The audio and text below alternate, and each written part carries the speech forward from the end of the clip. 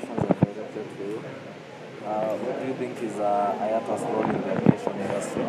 The focus on the African, specifically Sub-Saharan Africa. I think our role is very much summarized in the opening video of today's forum, where our Director General really sort of pinpointed certain areas.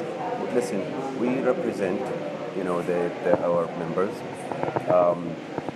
We set standards, okay, and we serve our members.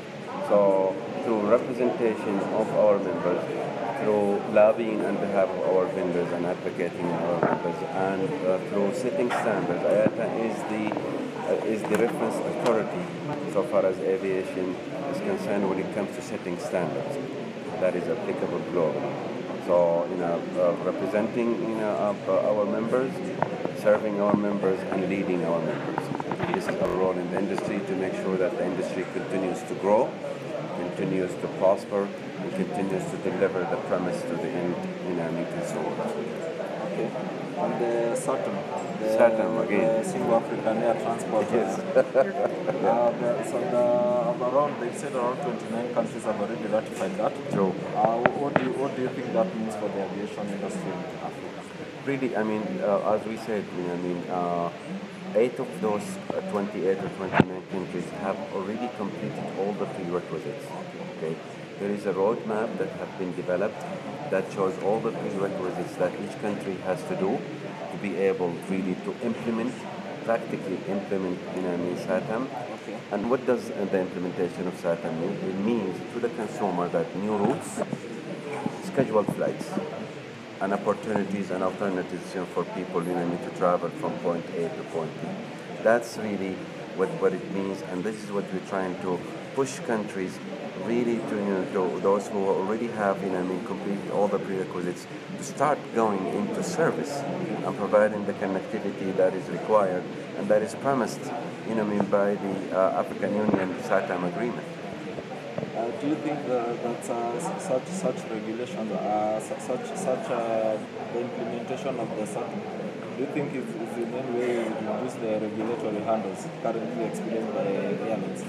There's somewhere you said it's hard for intra-Africa transport, such that some countries are not open in Africa. Will something increase that and also connectivity? SATAM calls for any African nations to open up their skies, to agree between themselves, to have bilateral agreements, equal rights. So I allow you to come to my country, you allow me to come to your country, and we have equal rights.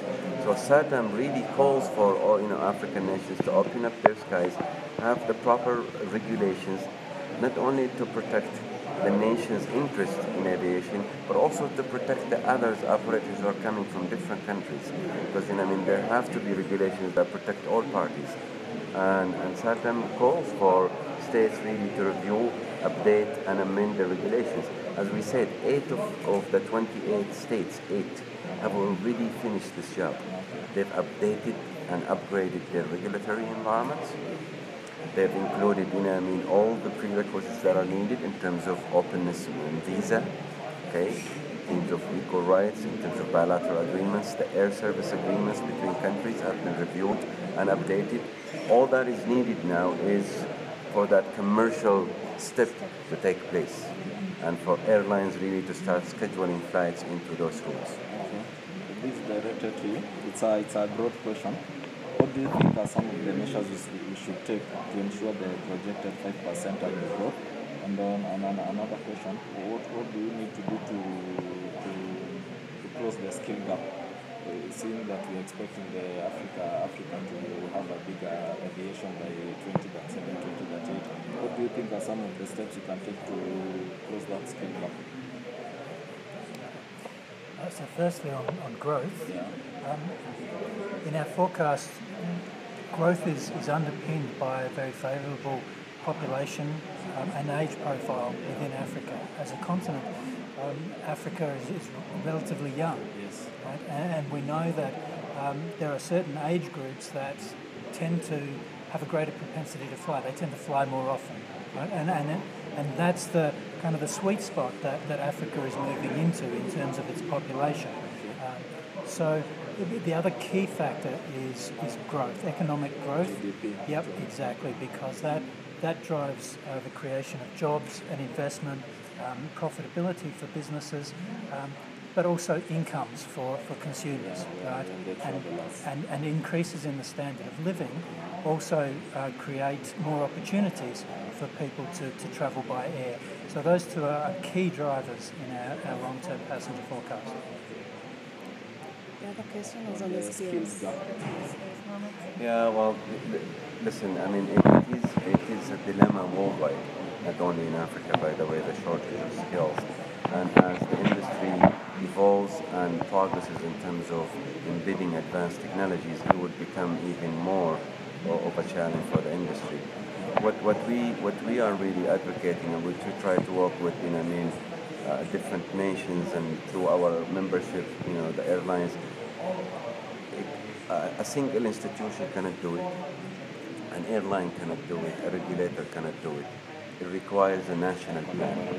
It requires cooperation between everybody, really, to start building up the skills, and especially those that would take longer period to acquire. There are skills that will require, longer time to acquire, and it's not a matter of taking a course or having a certificate and all of a sudden you have because the industry itself is very sophisticated, it's getting much more advanced. New technologies, is being embedded in there. So it requires a more of a national plan that everybody contributes to, from the education sector, the private sector, the aviation sector, the regulators, everybody comes together and develop the national plan and really push for it. But the need is there. The need will get even more. We saw the number of pilots that are needed, number of technicians. Those are only on the technical side. If you think on the management side, okay, and how to actually develop a network for an airline to operate, the consumer side and the marketing side, and the operations side. All those aspects requires advanced skills and requires a lot of efforts to build up those. We're doing our part by partnering with a lot of training institutions in Africa through subsidized training programs, and we said that, for instance, in 2018, 2,500 individuals within Africa really took advantage of this program that we heavily subsidize. Actually, we don't, not IATA subsidize, our members actually contribute to this fund that is used by individuals in Africa. Okay, my last question.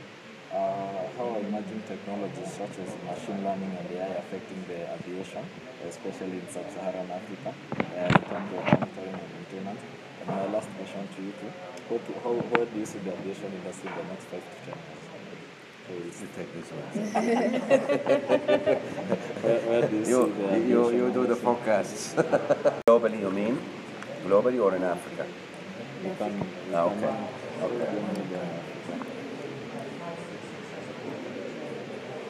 I think one of the things that we know about air transport is it's a very dynamic industry and it's continuing to evolve.